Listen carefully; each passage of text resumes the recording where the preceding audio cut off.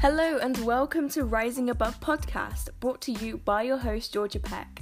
I am bringing you some of the world's most inspiring and narrative-shifting experts, all the way from health experts to people who have just overcome insane life experiences and taking what they have learned from them, as well as entrepreneurs and innovators. Step into your most authentic, healthiest, most vibrant self today, and I am helping to shift self-sabotage and rewriting society's narrative with slow, sustainable, and ethical fashion at risingaboveko.com.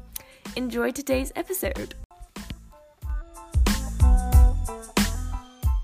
You've been like a physical fitness journey, physical health, but like now you're into like this deep like trauma healing. What's like been the worst thing to overcome if you're comfortable talking about it? Let me think about that for a second. I feel like attachment is a big one. Like being attached to having a certain body type or having a certain level of health or certain people in your life, like to a degree, like, I mean, attachment is a very healthy human thing. But I think finding the balance of where is it human and where is it just me not having self-love or not having self-confidence, like finding and understanding that and being shown that, like being shown my own deck of cards and like the pieces that really, I don't know, like it like the whole process of trauma work is extremely revealing, and it shows you where you're weak, so to speak, and it shows you where you're strong, which is great. But I think that it's been really tough to be shown, like, here's your very human sides, but here's where your human sides are controlling you, and where you know, if you crave freedom, which I do, it's one of my like biggest values is freedom. But if you have certain addictions or attachments, whether it's to very physical things, like if you're addicted to a drug or a person even, or whatever, or if it's more esoteric, like if you're addicted to certain belief systems or thought patterns, I think just the process of being shown those and being shown how much control they actually have over your life is pretty scary. And then learning how to detach from that, and also to detach from control in general and just allowing whatever the process is that's going to happen. I think that for me personally has been one of the scariest pieces of it, I guess. And I've done a lot of work with astrology as well. I don't know how much astrology you or your listeners have done or do. I don't know. I've honestly never really dived into it myself. I'd like to, but it's like, I don't know. I just don't even know where to start, like if what I believe or like. So I'll just give one example of like where this, actually I read this very recently, but there's a lot in my astrological chart. Whether or not you believe it, I resonate with it on a personal level. So if you don't like astrology, then just forget that I said astrology. But I feel like the astrology is not like a telling me what to feel. It like reconfirms and like contextualizes, like, oh, that makes sense.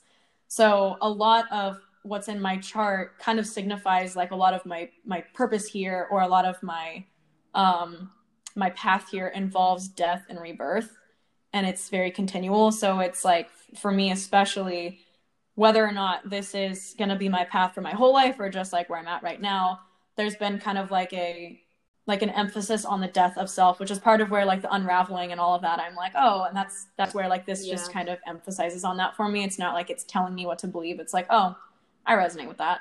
But sort of like this concept of like, here's all this stuff that you've worked for, and here's like this ego that you've created, and this, I don't know, life that you have, and you're really attached to it because it's beautiful and it's brought you a lot of joy, and now you have to let all that go and allow something new to come in. And it's just like, what? But I like it. And I think that is frustrating, and that yields a lot of anger, and that yields a lot of fear. And anger and fear anger has been more suppressed for me, but fear especially has been really hyper present in my life. And so I think it's just like being shown that again and again and again, and learning how to trust it and like be able to feel the fear, but not like be the fear or be controlled by the fear.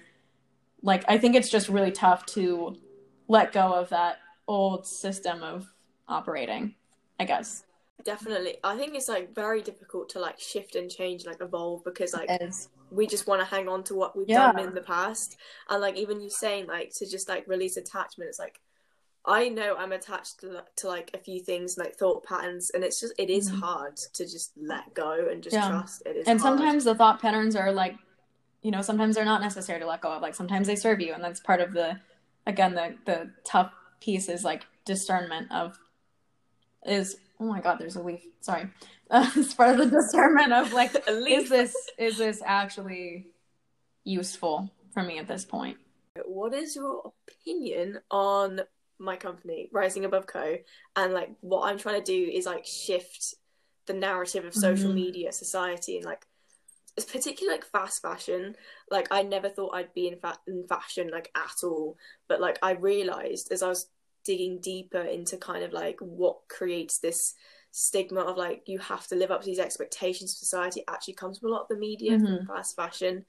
And like, yeah, so how do you feel about like this company trying to shift I love it. that? I love it. So have you seen Minimalism before? It's a pretty well-known documentary. I haven't. I've seen so many adverts for it, and I'm like, I need to watch this show or this like documentary. It's phenomenal. I love the work they do. The reason I bring it up though is that so Minimalism, the documentary, I watch it every single year, and I have for probably like 5 years now, 4 years, I don't know.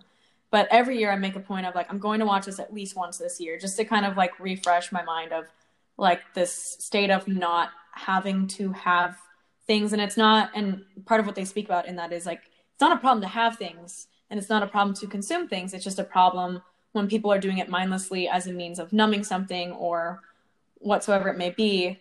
And I am right there with you, like, kill fast fashion. Like, I appreciate it from the perspective of creativity, and I really appreciate that. Yeah. Unfortunately, the reality of it is that I feel like it's like I'm going to use another analogy. I feel like it's like a beautiful drug, right? I feel like it's like, I don't know, let's just say it's shrooms. Let's equate fashion to shrooms. You're getting a nice dive into my personality here. Let's equate fashion to shrooms. And so, sorry if this is not PC, but this is just an analogy. So I feel like shrooms are not inherently bad, right? Like there's so many wonderful things that come of it. And similarly, fashion, like creativity and design and just like visual aesthetic, like that is a beautiful piece of the human experience. Hands down, super about it. The problem is that I don't think it's used for that purpose. And it'd be like the same as being like shrooms not being used for the purpose of discovery or the purpose of exploration. It'd be like used for the sake of escapism. And so that's my analogy. Yay. But I feel like fast fashion is kind of like doing the same thing to a degree when a lot of people are like only using it as a means to please other people or as a means of having a temporary fix.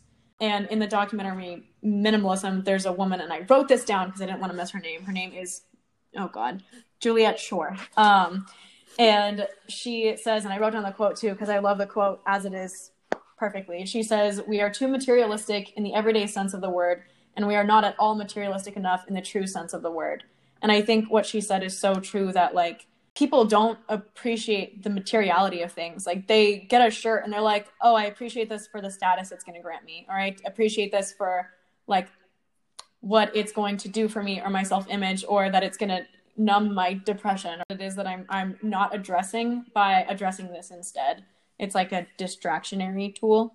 So I am in full support of anything that pulls away from the mindless consumption of goods, because I feel like the mindless consumption of goods is just one place where people can disconnect from their realities. And if you're disconnected from your realities, then you're disconnected from yourself. Not super great. And you just not super great. Like, and also just, I mean, from an like environmental standpoint, I also love it because there's a lot of, and I don't think people realize how impactful fashion is on the environment. And I mean, I told you I was vegan for 3 years, so I really dove into that stuff for a while. It's just, it's shocking how again, so much waste and how disconnected people are from that. Like they're so disconnected from, and I'm not saying like I'm immune, like I've bought stuff from places that I'm not proud of before. But I think it's just the degree to which it happens is like kind of heartbreaking. So I'm in full support of like I love what you're doing. I think it's great. I think more people should, I can't say should. I would love it if more people would jump onto stuff like that and recognize like how just important it is. Not only from like a personal, like mental wellness perspective, but just like a collective perspective too. Yeah, it's just needed. And a lot of the fast fashion is that it's like on most media, like models for like fashion. It's like insanity. I literally can't even, it's a whole nother topic, but yeah. I think they said there's like 24 seasons now, like in fashion, like something like that. I don't even know what that means. That's probably like modeling. All I know is that there used to be like a standard, like, 2 seasons, like warm and cold. And I think that makes sense. I think that makes sense. Oh my God, that's insane. And then there was like spring, summer, fall, winter.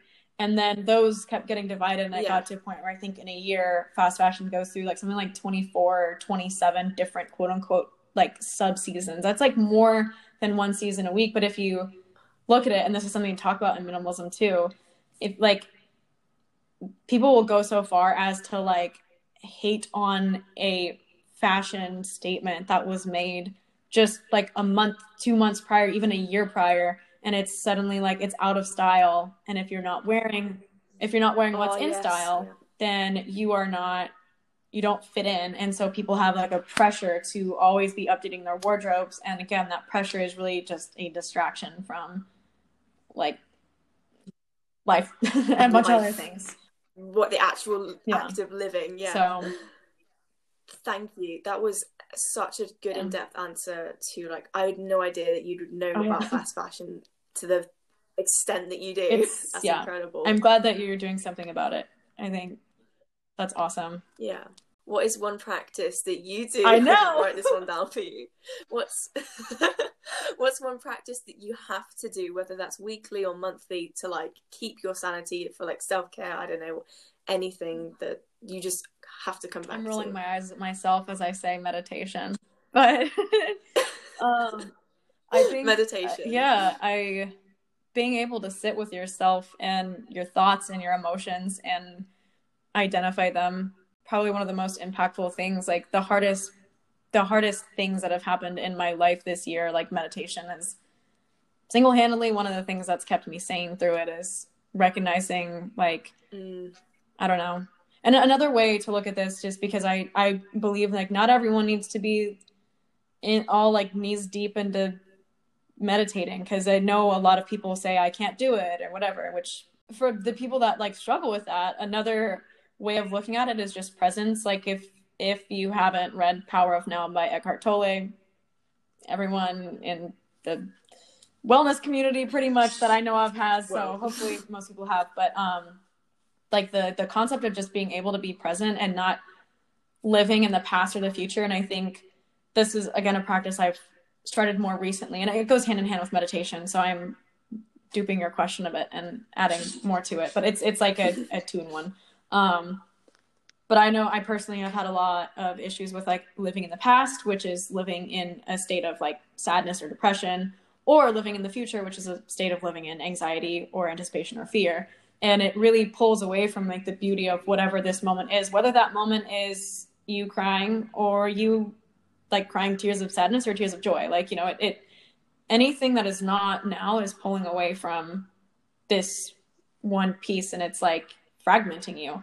So I think just the concept of actively practicing presence, and sometimes that looks like flow state, like doing things that you love, like painting or surfing or whatever it is that gets you in that flow state, or meditation, which is just sitting in silence with yourself. And I think this is my last piece, but it's kind of a tack on that I actually started this a week ago.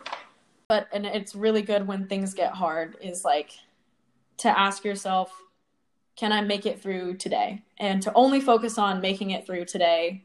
And like, obviously, yes, you can look ahead and plan ahead, but your focus is today. And I think that's, and you can take this with a grain of salt, but I think that's been one of the best practices that I've started recently, is like, if I look at things 20 years in the future, it can get really overwhelming. And so if you look at things like from the perspective of today, 20 years in the future will happen, and sure, I need to plan for that, and you need to be proactive, but I don't have to fixate on that. I don't get to fixate on anything that is not this moment or today. And I think just kind of chunking your days into 24-hour periods and recognizing like whatever happens tomorrow is kind of a separate deal right now. I think that's like a living, breathing form of meditation. So yeah, I think that's like the saver right now. Yeah, that's amazing. And I love meditation. It's like a different experience when you do like guided meditation and like on your own. And yeah, if anyone's like struggling with it, try guided. There are so many guided meditations, like literally so many. And if you think you can't do it, you can. They have like so many apps, like the Calm app has like tons that, and even if you walking meditations, like work your way into a state where you can sit, or like candle flame meditations where you just stare at a candle flame, and listen to a guided meditation, like for people who are really proactive or like need something to do, like that can also be helpful. Yeah, and you've got to kind of take yourself seriously a little bit. Like the act of like staring at a candle can be quite hilarious, and then just kind of like getting in the zone and be like, okay, I'm just gonna stop judging myself and just allow. Yeah, people. That's a good point. Woo! I'm gonna talk again. That's a good point, though. It's like the self-judgment that a lot of people have when it comes to like meditations. Is like some people are. I mean, it's kind of a testament to like how much you judge yourself. Is like if you're uncomfortable sitting in silence because you're going to judge yourself for sitting in silence. I think there's a lot. I think I'm going to make this into 2 podcast episodes, honestly. I think that literally I cannot cut anything out that you said because it's been insanely like amazing. Yeah, I think the self-judgment with like everything, it just happens with everything, and people just need to kind of let go of this and just be like, right, F it, let's just do whatever. And not do whatever, but like say I'm going to do meditation, I've never done it before, I'm just going to laugh at myself, like it was horrible at the start. But yeah, just like once I just was like, okay, Georgia, let's just try this properly. I love that. And then just I love the pep talk, like let's try a proper meditation now. Yeah, like we're done with this crap. Like I would honestly get so frustrated sometimes. I could sit down, listen to the guided meditation, I want to like punch a wall, or like or just like laugh my head off, or just like get out the room. I don't know, it just wasn't feeling good. And then I was just like, okay, let's just actually just accept that I want to do some meditation. No, that's awesome. And if you don't want to do meditation, I guess the meditative thing would be to accept that too and be like, not having it today. Even with yoga, I was like, this is stupid. A lot of more woo-y spiritual things, a lot of people will start and they're like, I feel so awkward, I feel so dumb. But literally. And you know, I get it. Like I've done, if you've ever tried Qigong, like that is a weird feeling. It's kind of like, I mean, it's energy work, but with your body. And it just feels so weird at first. And like you like do all these movements and you make certain noises, and you go like, ha, and like it feels really weird when you're doing it, but it gets to a point where it's like, I don't know, create a safe space for yourself, like whether or not it's like in your own bedroom or where someone can't watch you. And then you do it enough times to the point where you're like, I do this every day. I just don't give a flippin' flute about what anyone thinks about this now. And then you can start doing it in public. And exactly. Yeah. I'm such at that place where I can just be public on Instagram and literally just be it's like beautiful. Anything. I literally don't care. It's a very healthy thing. I respect that a lot. I still get like stage fright filming in front of people, which is why I like always film when I'm at home. Because I can talk in front of a camera for days, but if I'm like out in public and I like talk to myself on my phone, I'm always like, I feel so weird. Oh my gosh. No, that is a bit scary. So yeah. Like even though vlogging is like a huge thing, it's like people still are like, what? Yeah. Weird. But you know, everyone's at their own place. Like I'm not shy about where I'm at. Thank you, Alexis, so much for coming on Rising Up Podcast. This has been like one of the best recordings yet. And I really appreciate you and the amount of technical difficulties, and also the fact that I got the sorry that I took you a little over time too. Thank you. I'm honored to be here. I was so stoked when you reached out.